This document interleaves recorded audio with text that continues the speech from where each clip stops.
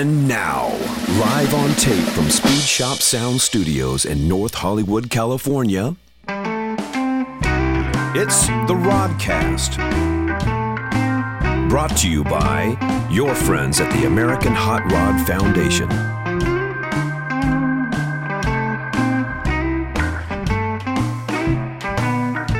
And now, ladies and gentlemen, the host of the Rodcast, David Steele.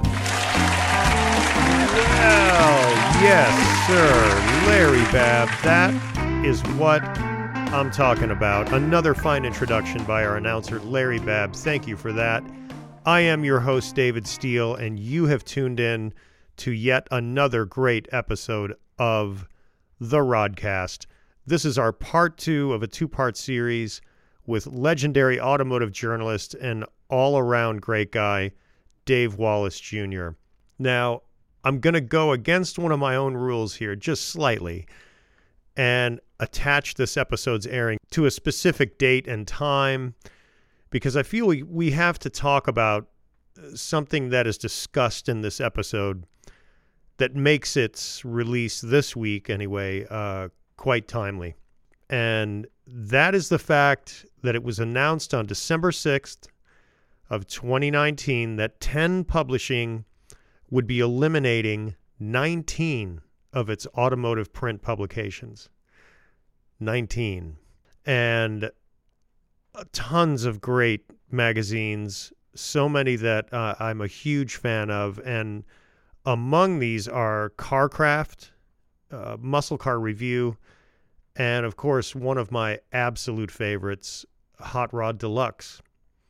So, as a former editor of that very magazine, Dave Wallace's insights that you'll hear in this episode having to do with Hot Rod Deluxe and print media in general are particularly poignant. In fact, because this interview was recorded nearly 2 years ago now, it's almost haunting to hear the sign-off that Dave leaves us with at the end of this episode. But you'll have to listen all the way through to hear that, because I'm not going to spoil it for anyone.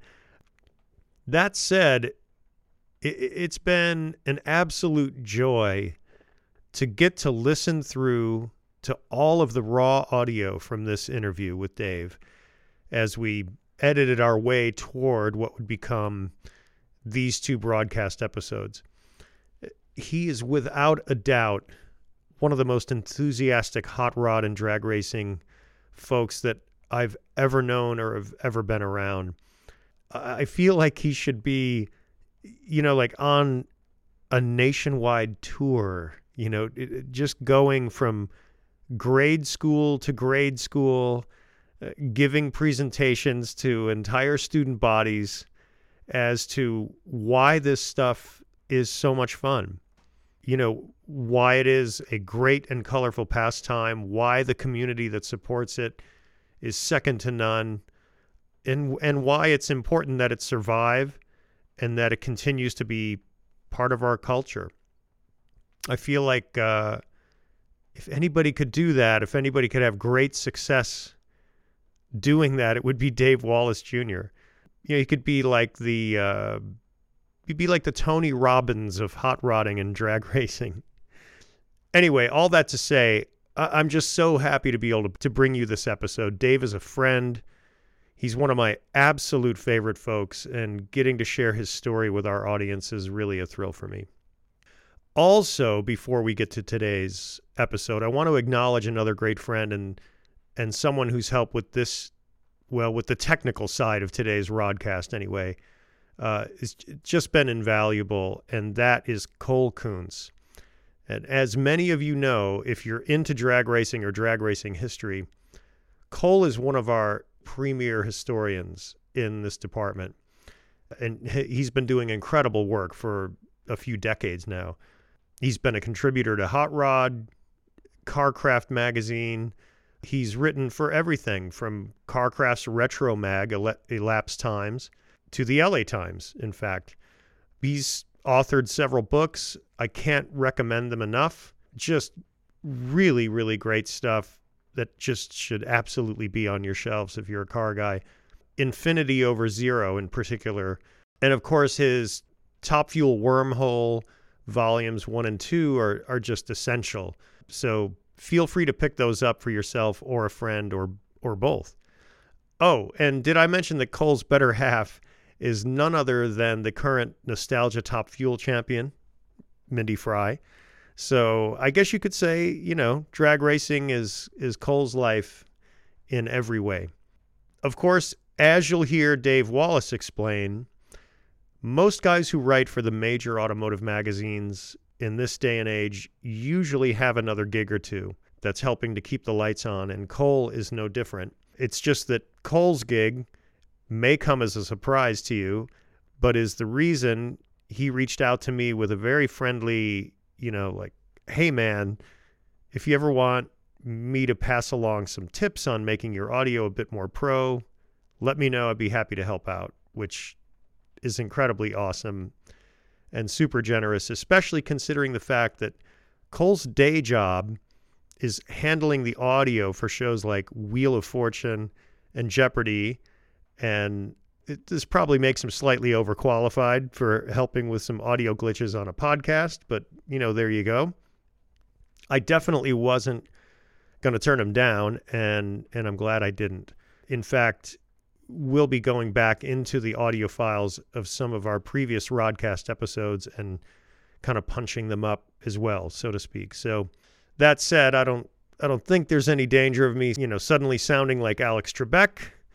But, you know, we're going to do what we can. So many thanks to Cole for putting in some time to help make sure that these guests that we so revere have as good a broadcast as possible. And so, speaking of, and without any further ado, it is now time to settle in and enjoy this part 2 of our series of talks with the great Dave Wallace Jr. Runner, you know, I was there for that. So my advantage is somehow or another I was connected to automotive stuff all through these years. Mm-hmm. Speed shop, you know, whatever was happening, except for the time I was in the service. I have a black hole there for the, you know, 69 to 71. It's like it didn't happen for me. I'm like everybody else. I read about it in the magazines, but I wasn't here to. I was so close to it, and then I was so far from it. You know what I mean? Yeah.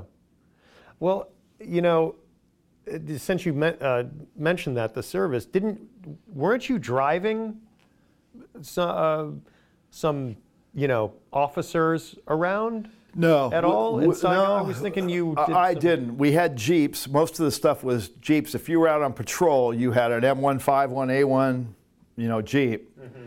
And there were very few automobiles. The really big wigs had like 68, 69 Impalas, 4 doors over there in Vietnam. Mm-hmm. And we had supplied the Vietnamese police, the civilian police guys, with Sportsters. So you'd hear a Harley once in a while instead of wing, wing, wing, wing, you know, with 5 people on it. That had to make you feel good when you heard that sound? Good sound? And bad. And the cool thing was there was one really cool car over there that I have pictures of. It was it was a 2-door. It was real rare. It was a 2-door Biscayne or something, right around that era, probably a year or two old, 67, 68. And the deal was when you painted the olive drab, they have a formula for olive drab. Well, if you sneak black into it, you can make it look black under certain conditions. So the idea was to, I guess the guys who painted the military cars, to the hot rodders, sneak as much black into the mix until somebody said, wait a minute, you know, that's supposed to be green, it's not black, till some general saw it or something. There was one really cool car, it was almost black, it was lowered, it had chrome wheels on it with hubcaps. Little dog dishes. Wow. This Biscayne or whatever it was, you know, a stripper over there. Otherwise, no. We had Jeeps, and they were stock Jeeps, and the motor pool, we used to hang out in the motor pool at night. Pot's legal now, right? We'd be in the motor pool at night smoking pot, because that was the one good thing about Vietnam. The Vietnamese, where I was, figured the reason all these Americans were so crazy was because they all smoked marijuana. They grew it there like crazy, you know, nice Sensimilla stuff. They would trade you straight across a carton of rolled marijuana cigarettes from a cigarette factory for a carton of Pall-Malls or Camels or anything. Straight across. Best pot anybody ever smoked. And I'm not a drinker. I get sick. I'm a lightweight. If I have more than 2 beers, I'm, you know, ugh. So it was fine. So we'd be in the motor pool at night, driving these Jeeps around in the dirt. We had like a little oval track set up, Oh my where God. you're just in a slide, all the way around. Yeah. And we'd lock the gate, and I was the company clerk, so I would take the MPs that came in that didn't want to be MPs like me, but they'd been race car guys, and I'd put them in the motor pool. We had a lot of control that way, like, I don't want an MP. I don't want to be an MP, but I got drafted, and they made me an MP. I'm not going to argue about it, but really, I worked on sprint cars before I came into service. Well, you're our guy. How'd you like to work in the motor pool? Great. So all the guys in the motor pool were guys over time that I had placed when they came in, like, what's your interest? You find out who the gearheads are. What do you hang up? If you got Playboy, bunnies hanging up in your locker, that's one thing. If you got a 55 Chevy with Hillborns and no front bumper, you're our man. How about the motor pool? Nobody ever said no. So we do that. That was it at night. And then we had one Jeep, Charlie 40. C was our company. So the bumper always had that letter. We had A, B, and C companies in the 716th MP Battalion. Charlie, C was us, 40, was our race Jeep.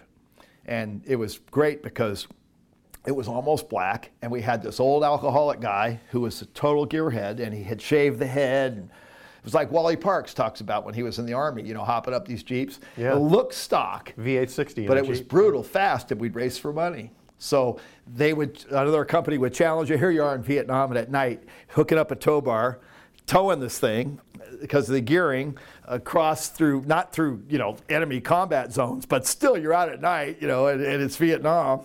And setting up a race for money or smokes or something with another company to race their Jeep. No kidding. And that was the only automotive fun that I had the whole time I was over there, 435 days. That was it. But Charlie 40 was the king. I don't think it ever got beat. The guy had shaved the gears, so he could shift it. Shift it, yeah. This old Jeep always had the trans apart, file it on the gears so he could, shift. My God. It was great. That was the only cool thing. Yeah, but that's almost miraculous that could have even happened over there.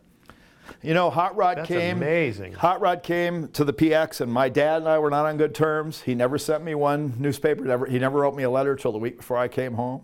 The whole time I was over there. So I was pretty much in a black hole for automotive stuff except for Hot Rod. The second month, Barry Kaplan is a guy, I don't know if you ever heard his name, but he was a Dry Lakes racer car in Kaplan. I think they were the first ones to go 200 in the dirt at El Mirage with an old dragster. The first month I was there, I guess, was November of '69, and God, you're homesick and you're miserable and everything's horrible, And I go to the PX looking for a magazine. Here's Hot Rod, and Barry Kaplan with no shirt, standing on the cover of Hot Rod, is looking right at me. My first month there, I think it was the November issue of '69, at Bonneville, standing by the starting line with no shirt on, and he's looking right at me. He was a family friend, and it was like.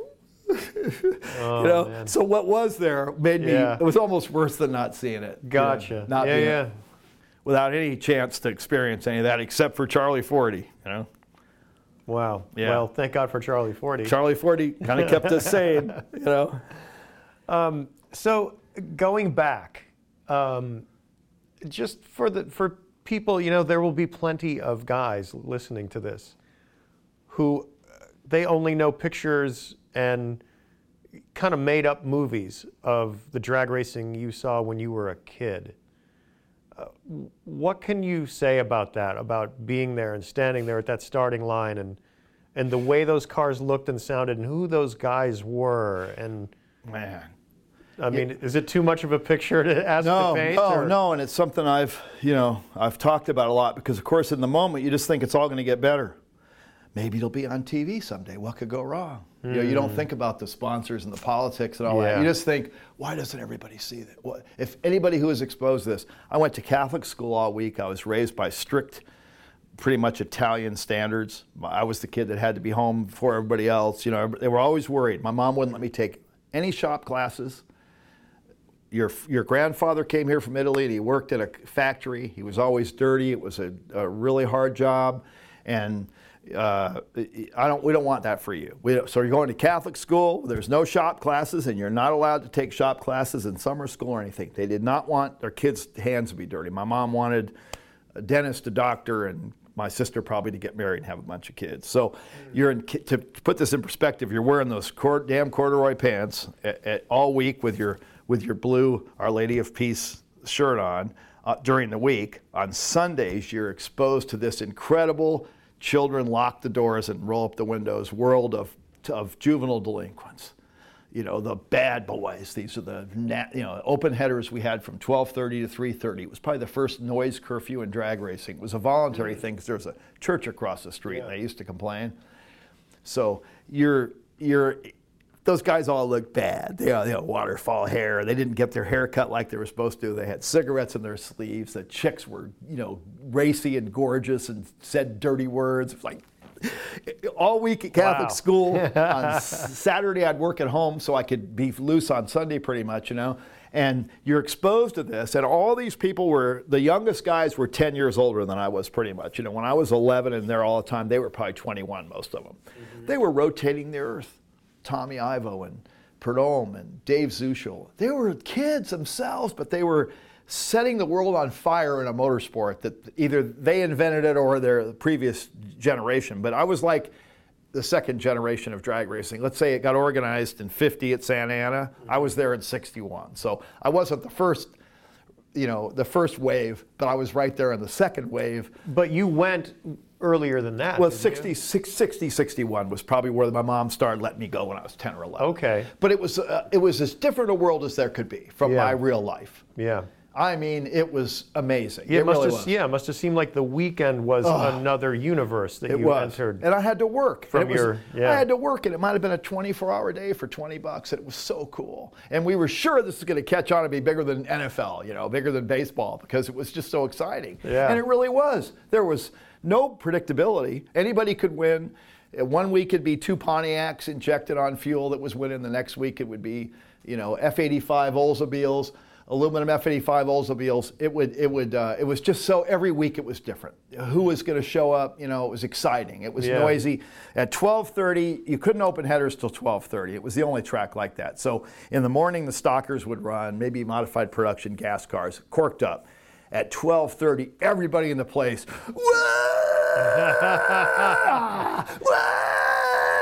you couldn't hear the announcer or anything for a couple of minutes, and the first fuel cars were pushed out right at 12:30. It was like, it was intense. And 3 hours like that. And it wasn't like oil down. An oil down meant you put down some rice hull ash, you run stockers down the track till they stop doing this, and then you fire the next pair of fuel cars or top gas or comp type stuff. So it wasn't like today, we got to clean the track and we're going to have commercials and this and that. It was just nonstop action because we had 3 hours to run a show. To open top fuel qualifying eliminations, open top gas qualifying eliminations, open little eliminator, which is like comp, and all the uncorked classes, gassers, modifieds, all that, all in 3 hours. It was like an amazing TV show. My God. People say drag racing never caught on TV because you couldn't do it in 3 hours. Well, Harry Hibbler would tell you we had a 3-hour TV show. You don't let the racers set the timetable. Yeah. You don't let the racers set the timetable.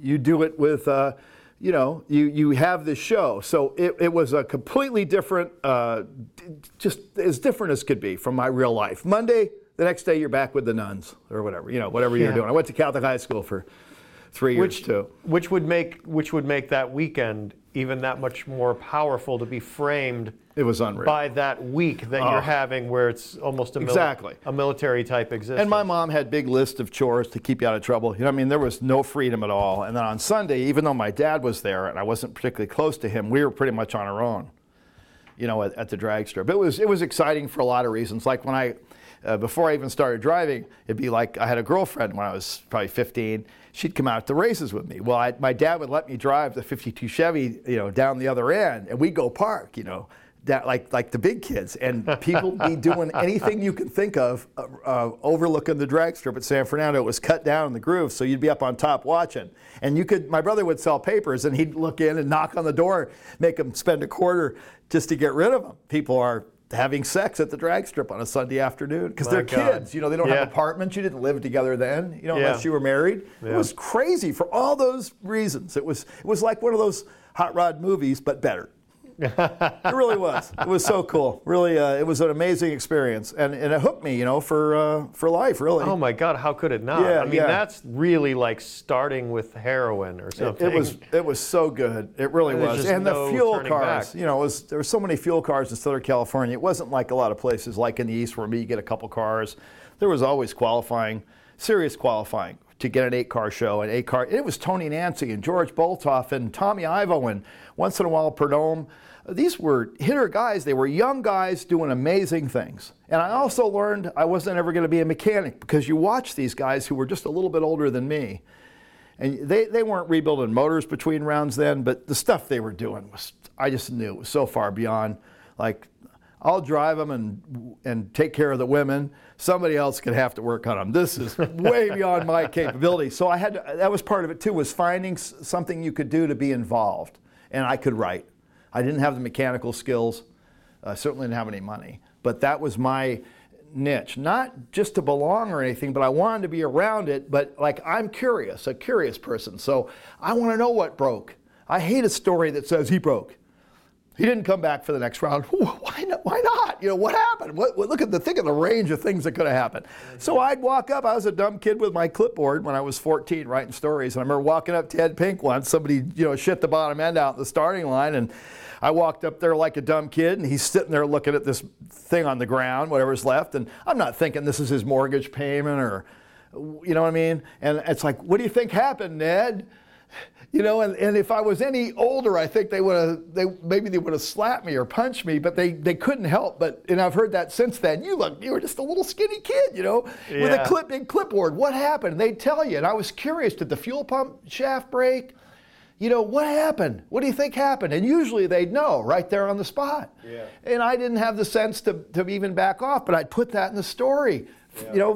Ed Pink couldn't come back because they leaned out. They had a bad cylinder. The barrel valve was wrong. I wanted to know that stuff. So because as a reader, I was curious about it. Yeah. So I always tried to give the reader, like, my thing has always been, answer the question. Don't leave more questions in the story unanswered. Tell the people what they're going to want to know, because I'm a reader too. That's how I started out. Like, don't leave people without full information. And it's cost me hours and days, weeks of my life to track something down sometimes.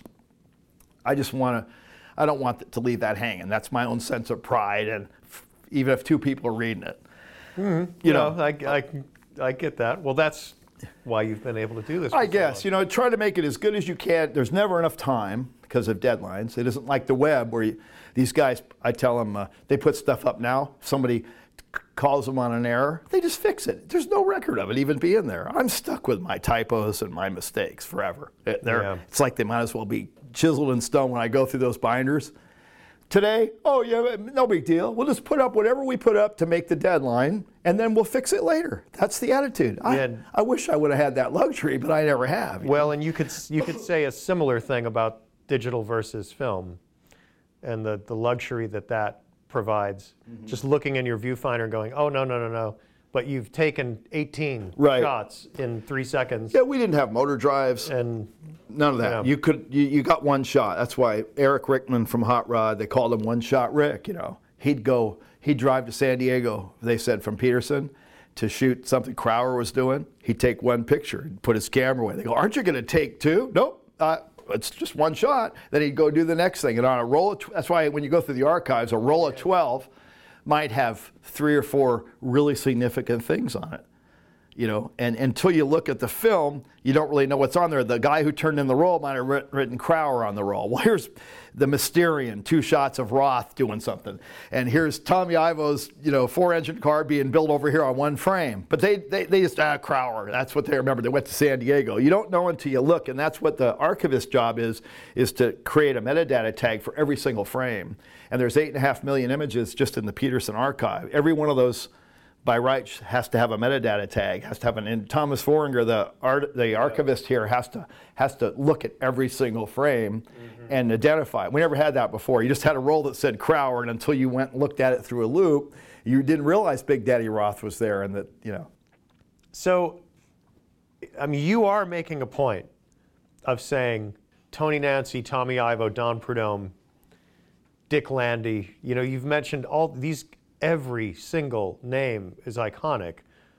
But when you were a young guy, these were the local guys. They were They valley. were all just, they were valley guys. This was you going to the local track, and these are the local drag racers. And let me tell you, for a guy from back east like me, that seems almost impossible.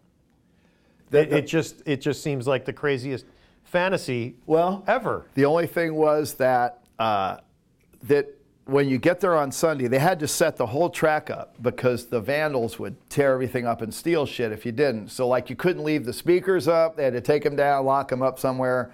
The trophy room was all boarded up with, hanging doors, panels like plywood panels, because the track was just sitting there 6 days a week. Even though the gate was locked, anybody could come to San Fernando. That kind of surprises me. It was brutal. It was brutal. It was. Everything was all the buildings. Harry built most of the buildings. The snack bar, everything was double padlocked, locked down, because anything you left out there would be gone when you came back the next week. And sometimes they broke in and got that stuff too. So, but while they were setting up in the morning, usually we'd get there after Mass. The guy, Jim Scott, was the announcer. Same Jimmy Scott that was a world champion in alcohol dragsters. He's still around, runs nostalgia stuff. He would talk about what happened at Lions the night before, or Fontana, or San Gabriel, or something. And that was the big time. We felt like we were just a little podunk track. And even though we'd get a Landy or those guys on their way up, kind of, they had the McEwen and, the real hitters. The Kara Mercedes didn't run San Fernando. Anybody that was on tour, Garlitz never came there. That was the big show. So we felt like we just were they called it the Frog Pond. And my understanding of it, even though you heard different things, was Lions was the beach on Saturday night. San Fernando was the pond, and it was a scale thing.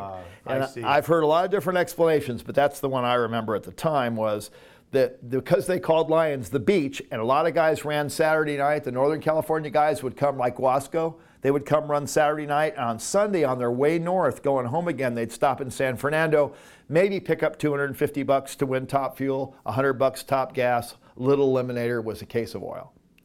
And they would stop and do that. I remember Tom Job with the Surfers has said on record that Roberto Skinner, Bob Skinner, his partner, had everything figured to the nickel, and they decided they could run San Fernando as long as they had a chance to make $62.50 a run. That if they had to make one qualifying run and they had to go 3 rounds to win the 8-car show, $250 they would break even. But their deal was they would not run anywhere where they didn't have a chance to at least break even if they won. Mm-hmm. And Tom said that one of the saddest days of his life was when Bob Skinner came to him with his slide rule or whatever and said, it's costed us more than $62.50 a run. We can't run San Fernando anymore because the cost had exceeded the $250 purse. Yeah. But that track was set up as a community service. It was never supposed to be a top fuel type track. Mm-hmm. It just turned out that way. And I used to say, if you could have put yourself, you couldn't have put yourself in a better place than the San Fernando Valley. For a car guy, I was just a kid. I didn't know I was a car guy yet, even though my parents said that, some of my first words were Chevy, Ford, Dodge, like all of us. Like everybody who sees this probably was that kid driving their parents crazy. Do you know you can get a 355 rear end posi with that thing? Like some squeaky little kid calling out dealer options, riding your bike down to the Chevy dealer, waiting for the new Corvettes to come after watching Route 66, So I was like into cars, but I didn't really know what was going on. But I don't know. We were just it couldn't have been a better place because this was a community service thing that just attracted these guys because they were local. They would test there. Harry Hibbler said there were hay bales along the left side of the track, no guardrail on the right.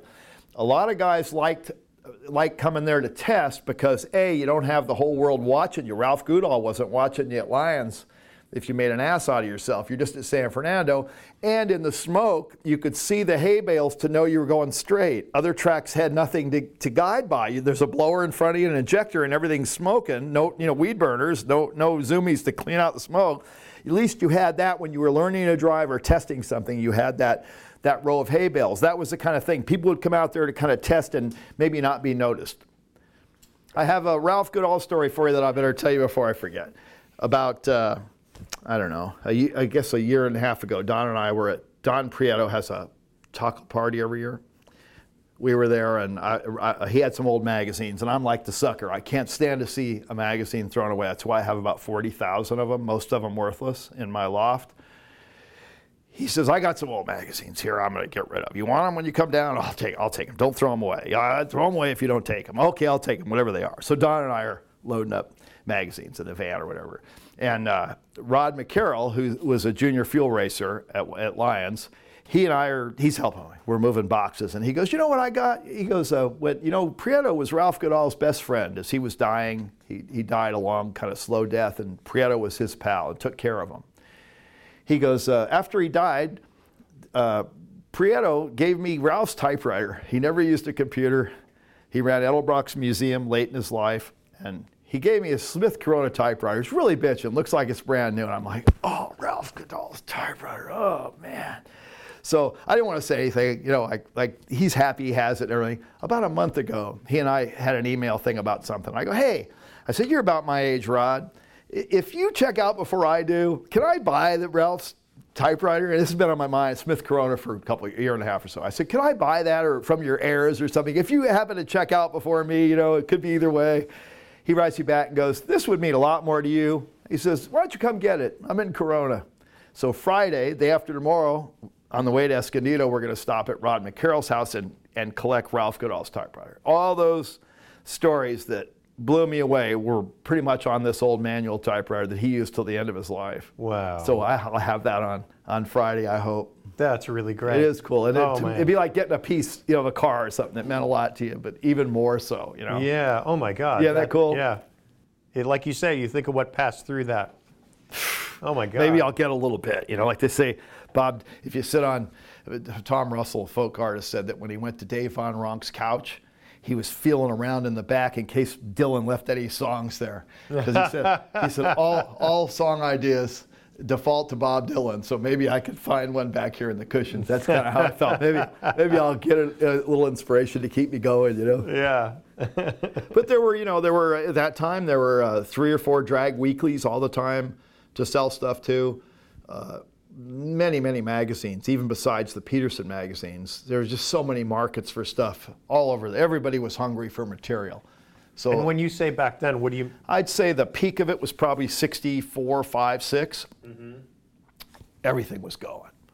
There was no other media. It was pretty much print. Magazines and newspapers were it. Yeah. Then as TV came in, and all the rest of it, it just cut that apart. Now here we are. We're kind of hanging on with Hot Rod Deluxe and Muscle Car Review and just really some of the Peterson books, but basically it's a fraction of what was there before.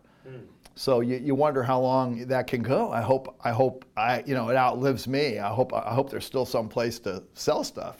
Oh man, yeah, I hope so. At this stage of my life, I thought I'd be cruising, but instead it's like, gee, we're getting paid what I paid guys in the '80s when I was the editor of Drag Racing Magazine. Man, and nothing costs the same. So unless you have a really good, low overhead and a wife with health insurance, you can't make a living in this business. It's pretty impossible. Very few staff jobs. The editors are expected to pretty much do the whole thing themselves, and a lot of them are contract editors like I've been, where there's no benefits.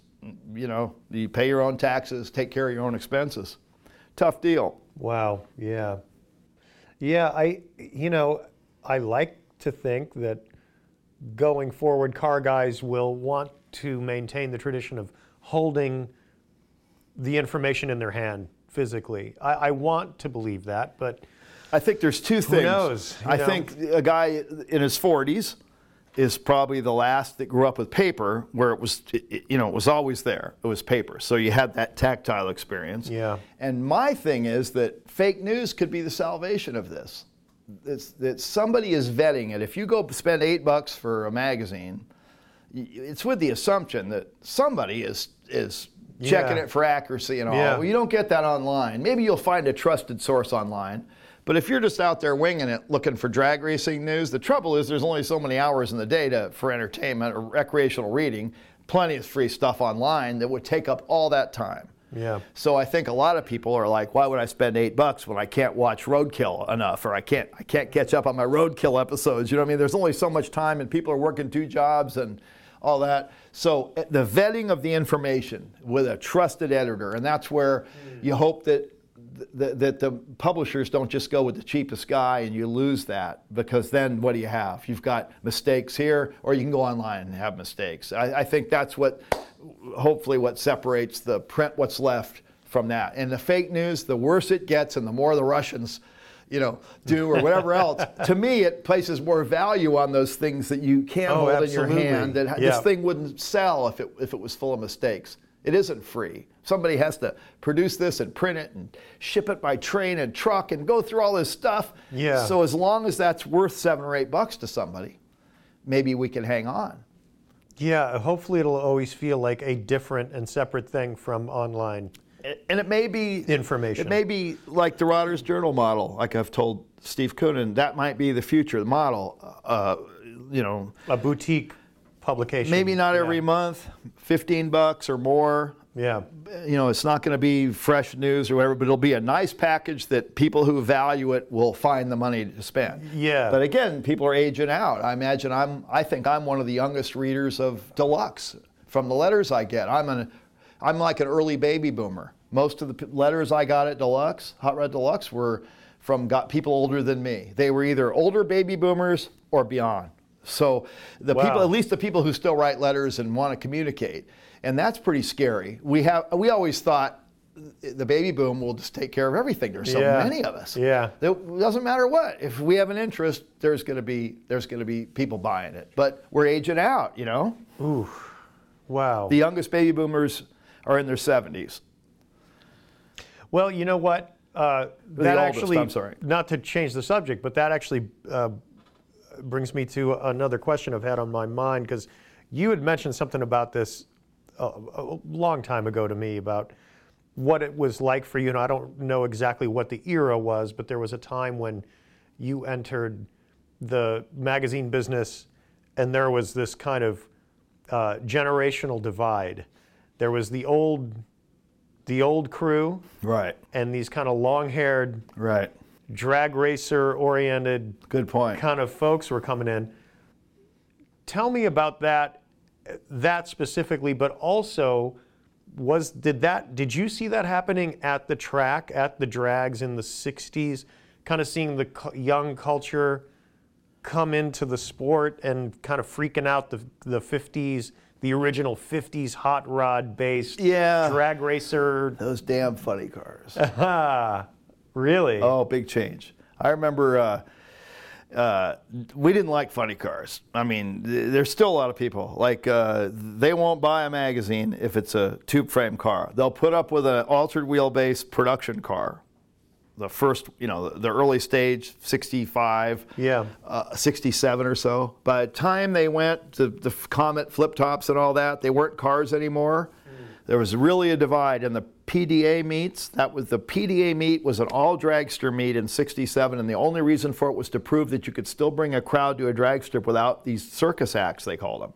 Lions would play calliope music, circus music, when they brought them out.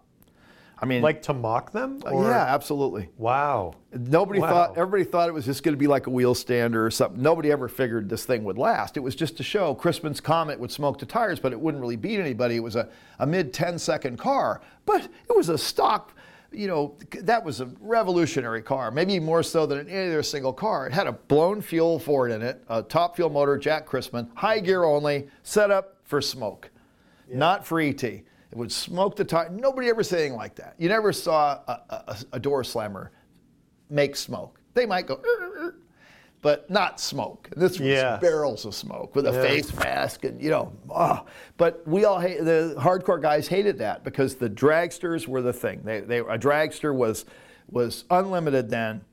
Do what you want. Put the motor anywhere you wanted, however many motors you want. The idea was to get down the track as lightly and all that as you could. And funny cars were a show. It was a show thing. It was you looked at it like it was theater? Yeah, very much so. And that's what it was like.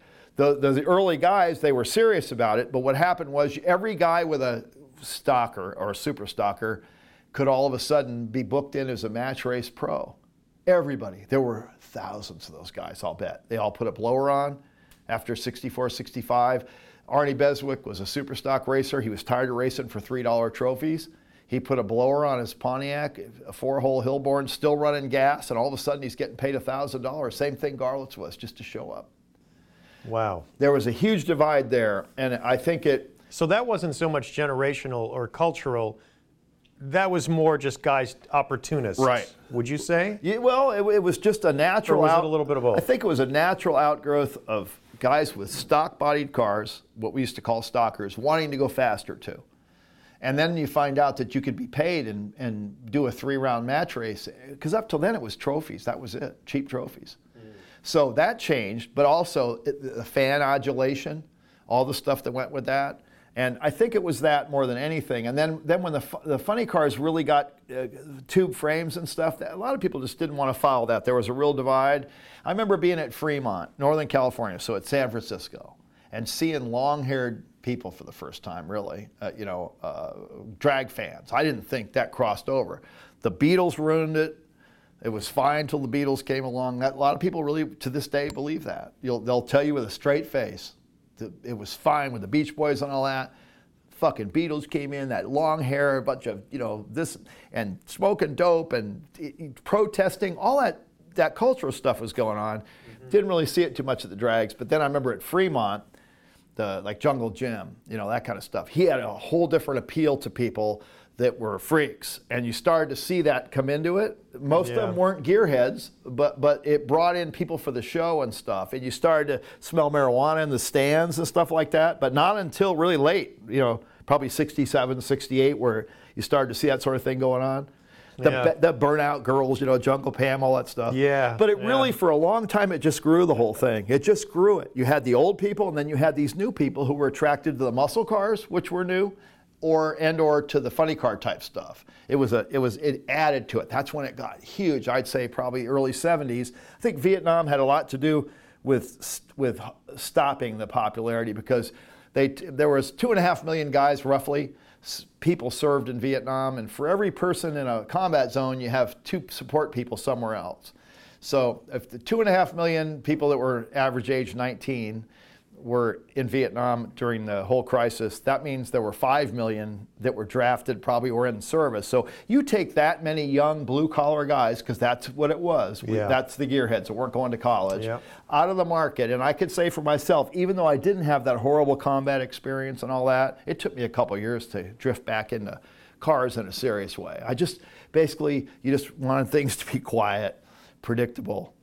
Girls, all the stuff that you didn't have. You're only 19 when you go. Right at the peak of your powers or whatever, and then you come back and you're just everybody else that's been home for 2 years, is ahead of you in every way, and it just takes a while, and most people don't get back to it. I think they didn't get back to Chevelles and hot rods and stuff. It took a lot of people. Not only did they kill a lot of people and maim a lot of people, but it just changed. You grew up, you know what I mean? And I always thought the guys after World War II, or the guys that missed the war, there was nothing from 45 on really to stop you. You got into cars, and your car got faster. Maybe you went into business, in the industry like I did with the speed shops and stuff. There was nothing to interrupt it. Well, Vietnam took everybody out of the picture for a long span. You think from 63 or 4 all the way to 73, 10 years of pulling all the young blue-collar guys just when they were starting to make money at the factory at GM or something. You're just starting to live their lives, and you're gone. And you don't have a fast car, and you find out you can live without that. I never would have ever got out of that, I don't think. If the Roadrunner would have led to, my 383 Roadrunner would have led to a 440 or a 426, and that would have progressed, but it didn't. It just stopped. I got out and I bought a Datsun pickup. What are you doing with a Datsun? A 4-cylinder car. Wow, I wouldn't have been seen in something like that. Had Kragers, but still, 4-bolt Kragers. Had a lot to do with it. The people don't understand that. It was insurance. There was insurance. Part of it was, too, the guys weren't there to buy the cars. There was no movement to fight the insurance companies or the legislators, because first of all, you're young and you don't have any power, and also they took all these guys out of the system, and we had other things to fight about.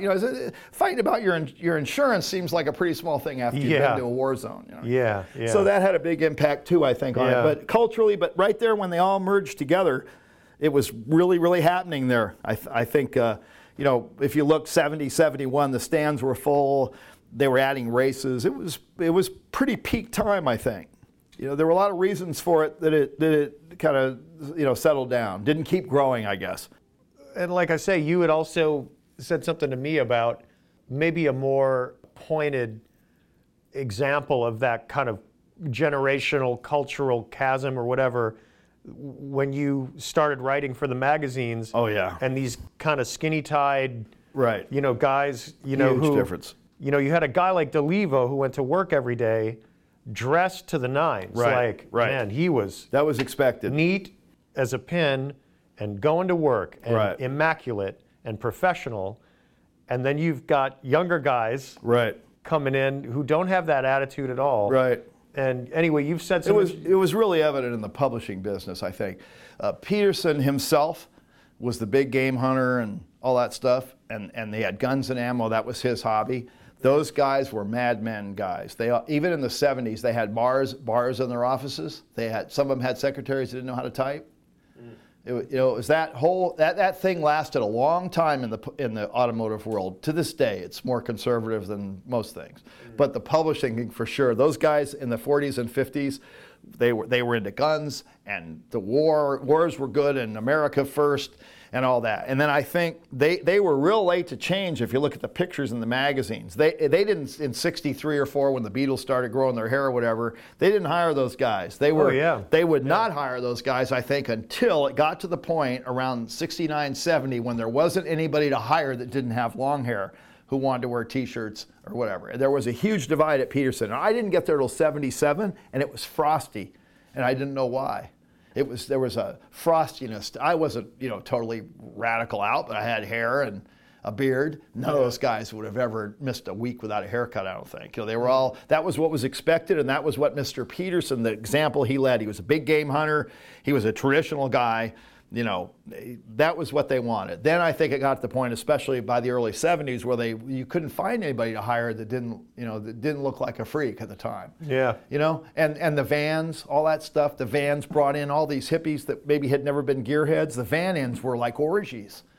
And Terry Cook was the editor that he really brought the vans into Hot Rod. A lot of Interesting. People, I had never really thought of that. Yeah, a lot of people think that's what killed it, a lot of the van thing. But when you looked at it, you had all the old guys, and then you had this whole new group of people, and they were modifying their vans, and some of them were into performance, but mostly it was shag carpet and fountains, and all the hardcore guys, including me, really resented those people. That was not us, you know what I mean? Yeah. So there was a huge divide there, but the magazine went crazy. They went over 1 million circulation because of the vans. Wow. And the van ends, Hot Rod was involved with the truck ends and all that stuff. And they get 5,000 vans full of hairy looking people that look nothing like the guys that we all had looked at the drag strip. Mm-hmm. So it's real interesting how all that happened. But in the publishing business, it really did stay that way. Even in the late 70s when I went, you go in the photo lab and you get these little smirks and they weren't warm. Rickman didn't let me into his good graces until close to the end of his life. And it was mostly because I was giving him attention. Nobody else was. Yeah. We could name some others, but I won't because they're still alive. Yeah. But there definitely was that divide in the publishing business. Yeah, for sure. Uh-huh. Yeah. But it seems to be with those guys that are still around, there's a sense of we're all in it together now. Because we kind of have to be. Yeah. To keep this going. Well, that's what it is, keep I it think. Honest. Right. They'll put up with you now because you're honoring them and somebody remembers them. At that time, they were on top of the world. Again, there was no other media. Especially Peterson owned all media. It'd be like today if you owned all internet, all podcasts, all cable, all network TV, all radio, all print. They owned everything except drag news. Everything that was influential except drag news. That's why Wally hated drag news so much, because he had Peterson in his pocket and they always did things a certain way, and drag news was always in there, as little as it was, calling people out on things. The tabloid press, that era there in the mid-'60s particularly, they were used to controlling everything. If they'd show up at Indy, and I saw this myself, no passes. They would make no effort sometimes. They'd come in and start and demand good photo passes where all the races running, like in the midst of all when I was in Orange County, these guys from Peterson would show up and expect you to, in the middle of a race, the PR guys running around doing God knows what, to go accommodate them and get them all the passes they wanted for all their girlfriends and everybody else because they were Peterson. They at the races, they had golf carts and they never got dirty, gold chains and stuff. Really, it was just an old way of doing things, and it still existed that way. Well into I'd say into the 80s, before TV, people started putting the shows on TV and the media started to fragment. Uh-huh. They controlled it. They had all the power and they acted like it. Absolute power corrupts absolutely. That was a great example of that. Wow. If you wanted to we went into the SEMA show thing we talked about, where Peterson's people took the SEMA show away from the guy that started the trade show deal, was Noel Carpenter. They had a meeting, and first they had the 30 guys in SEMA that owned the thing or whatever, and 63, all the companies, they had their pitch, and Noel Carpenter came in and said, hey, I started this Speed and Custom directory. I've made all you guys wealthy. I think you should stick with me, my trade show. And they all went, yeah, right on. He left. The Peterson guys came in and said, if you ever want to have your products in any of the magazines again, you need to go with us. And everybody supposedly except Iskey voted to go that way. Wow. That's how much power they had. Wow. Your survival of your company depended on ink from those guys. Not Wow. just whether you're going to make more money or not, but actual survival, I'd say, came down to playing ball with them. Wow.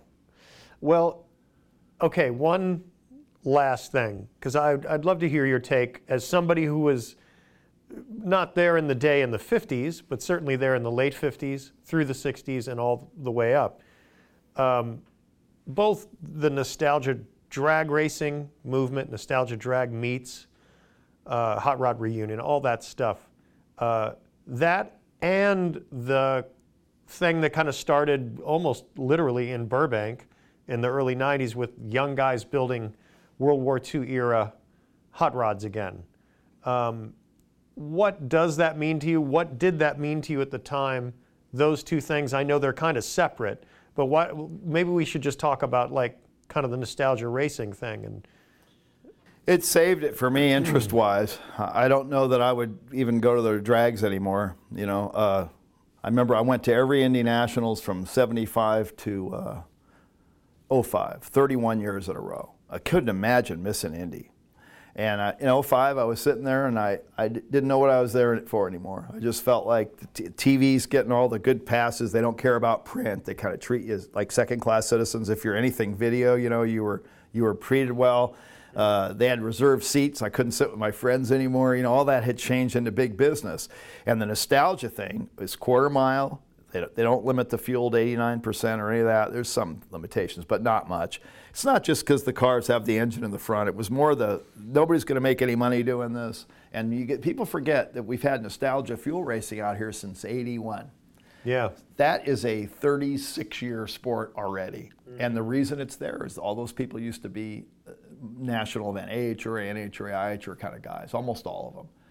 So that gave everybody an alternative, not just to get back to the old days and play with flatheads or whatever, but to race a fuel car or some other car without the sponsors, without the crap that you get from a national event, without the tech.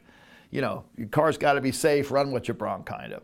To me, that's a wonderful thing. And that's where you see young people. I had a guy come out here from Georgia about 10 years ago to the reunion, and he goes, you know what's interesting? There's a lot of really young guys here, and there's a lot of really old guys here. But there's not a lot of guys in the middle here. Yeah. So it added to the whole thing, I think. To me, it's an alternative to the big show.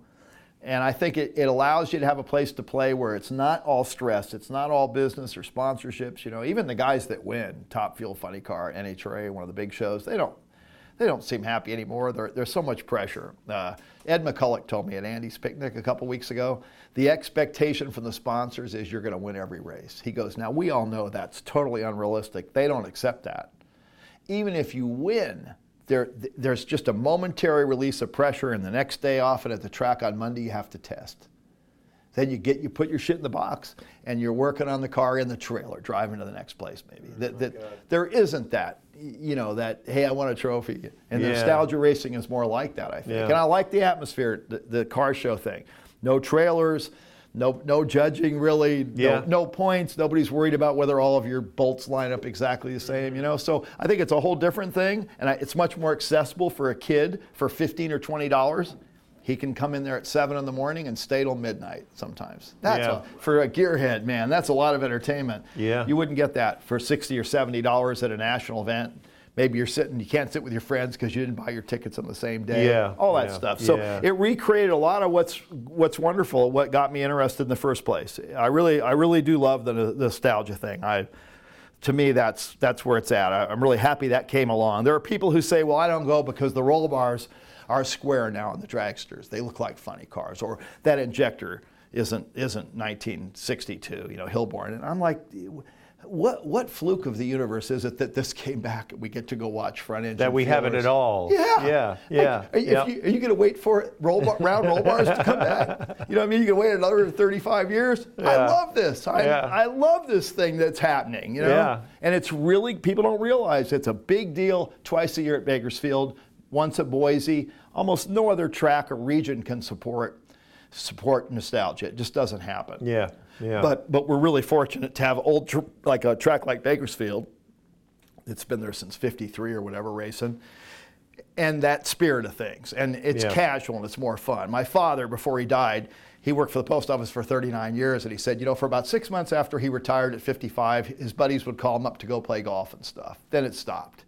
He goes, I go to the drag strip where I had this little crappy job, part-time job, because my kids were in Catholic school. People come up and ask me for my autograph. I see people that I knew then. What other industry offers you this kind of payoff late in life where you see your friends and you can get involved? You can build a car, you can wrench on a car, you can sit in the stands and watch a car, you can build a period tow push vehicle and push them, start them up. Yeah. You could take pictures. I mean, there's all these things you could still do. It's like not growing up in a way. Oh, yeah. And my dad used to say, what other business or career offers that, to people as a living and also as entertainment? It's a lot. Where else do you see 85-year-old guys been on the starting line? And they're screwing with the barrel valve. Yeah. Who else gets to go back? You can't do that when you're an 80-year-old golfer. You can't do that when you're an 80-year-old former track star. This is the one place you could do that. Yeah. And it's accessible, and everybody's glad to have you, and they make a fuss over you. Yeah, they're revered at that time in their life, which is such a great thing. Huge part of my life. Huge part of my life, the nostalgia thing. Same with the guys building, the traditional cars, the kids. Yeah. I love that. It's nice there's a place for that, and I'm glad that probably for the rest of my life, however long that is, I'll be able to participate in some way. I'm not sure if I was into something else, I could. Yeah. Even some other automotive thing. It's not vintage sports car racing where you're not trying to run into each other. They're blowing, they're bombs. There's a bomb between your legs at 260 miles an hour. That's the real deal. That's not screwing around. A vintage race is real racing. They're racing. If it wasn't, I don't think I'd be that interested in it, but it's the real deal. Oh, yeah. Everybody's really serious, but it's fun, and at the end of the day, everybody's friendly and they have a beer together. That doesn't happen in the big show. And, Hot Rod, do you think Hot Rod Deluxe could have come about, or do you think there would have been a need for it? Do you think it was just time that Hot Rod Deluxe happened, or would it not have happened without the nostalgia racing movement and the nostalgia hot rodding movement? I don't think so. I don't think if you couldn't go do these things today, I don't think as a history book, because historical magazines tend not to do well. Yeah. If you can't get inspired to go do something. Yes, and when I write a story, I try to make it appeal to the young people. The old guys are going to like it, but raging out. If you could make it like the story about those young guys that's coming up in Hot Rod Deluxe at Bakersfield, these young guys that have the old banger cars. Yeah. The reason I pitched that story is because I thought maybe another teenage kid or a 20-year-old kid will see this and say, you can do this. It doesn't have to be a Brizio car, nothing wrong with that. But there's no entry-level Novas anymore. You try to go buy a Nova, a V8 Nova. They're like Corvettes. It's a great point. It's a great point. A kid can't go buy a $400 car and throw a carburetor on it. You know what I mean? It doesn't. It's not possible. Yeah. So how do you start somebody? And these guys showed that we trade, we wheel and deal. The old guys in the Model A Club give us stuff. They say one of the comments he made, the head guy made, was almost everything on our cars is something somebody else was going to throw away. It was on the way to the scrapyard. And it was going to be a patch panel because somebody wanted to match original steel. And I took that dash panel and said, wait a minute, it's got a lot of holes in it, it's rusty, but I can save that. He goes, all of our cars are like that. They're put together, great. and it takes 5, 6, 7 years to get on the road. But even a 19 or 18-year-old kid with a regular job can do this. It is accessible. If somebody's there to encourage them, inspire them, give them a place like Bakersfield to come out and see these cars being used. If you don't see anybody driving them, you never see it happening. Why would you get interested in that today?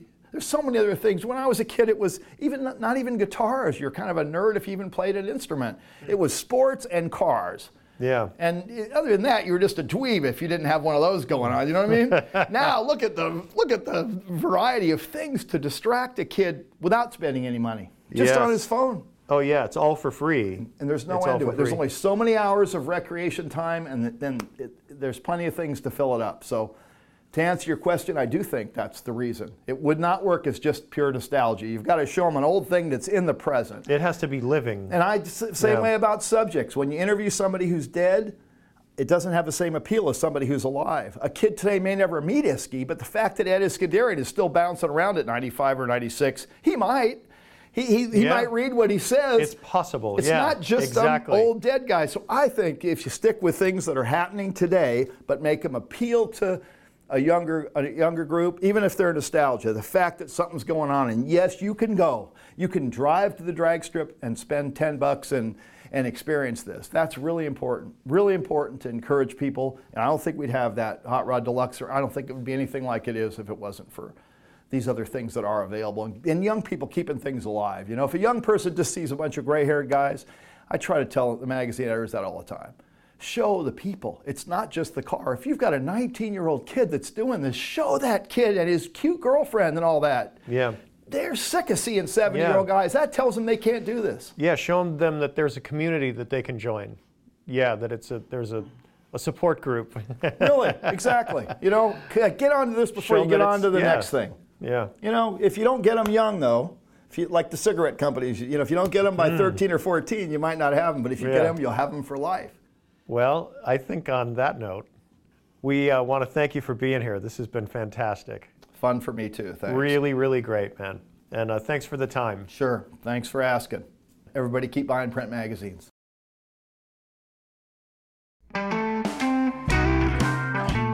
Well, there you go, folks. Now we're talking another great episode of the Rodcast, brought to you by your friends at the American Hot Rod Foundation. We want to thank our dear friend, the great Dave Wallace Jr. Just spectacularly good stuff. I mean, it is just amazing the way he shares his memories and the story of his life in a way that it's like watching his personal film, his little life movie just kind of roll out in front of you. It's just magical. I hope you enjoyed that as much as I did. Thank you so much, Dave. It really was, it was really a ball. Special thanks, as always, to our announcer, Larry Babb, and all the staff here at Speed Shop Sound Studios in North Hollywood, California. Our PR person is Angela Helton, with social media management coming from Crystal Hayes. Technical assistance from Eric Curtis, Katie Sloan, and Cole Kuntz. And as always, all Rodcast music is written and performed by me. Special thanks to our archivist and historian, Jim Miller, who's always doing the heavy lifting and keeping us honest. The American Hot Rod Foundation is a 501c3 nonprofit and was founded in 2002 by Steve and Carol Mamishian for the sole purpose of documenting and preserving the history of hot rodding. Without their generosity and passion for this work, none of this would be possible. So, as always, if you'd like to learn more about the foundation, please hop on over to our website, ahrf.com. You can support us there by checking out our merchandise or simply by making a donation. You can also follow us across all our social media channels, Facebook, Instagram, Twitter, where we'll provide you with daily posts consisting of historic images pulled from the Foundation archives, as well as information on future episodes of the Rodcast. So, once again, huge thanks to the great Dave Wallace Jr., and we hope you've enjoyed this episode. We hope you'll join us again next time, right here, for another great episode of the Rodcast.